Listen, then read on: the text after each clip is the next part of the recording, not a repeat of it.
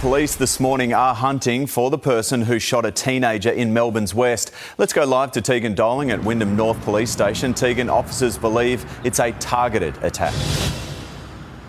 Trevor, that's the intel that the officers do have at the moment, but it is incredibly worrying. This was another broad daylight shooting, this time in Melbourne's west. It occurred just around the corner here in Truganina, Orlando Drive. It was actually just after 3:30 yesterday afternoon when a teenager, an 18-year-old, was shot once in the upper body. Now, detectives spent quite a lot of time there last night working at the house where this shooting occurred, as well as speaking to neighbours in the streets. They say that they heard at least 3 gunshots. Now, unfortunately, there's no description of the alleged gunman or potentially the car that they got away in. Police said they didn't get any of those details from witnesses. They are still on the run despite police searching thoroughly for them overnight. But Sherva, in a little bit of good news, that teenager is in hospital with luckily non-life-threatening injuries. But the second shooting of a teenager in 2 weeks.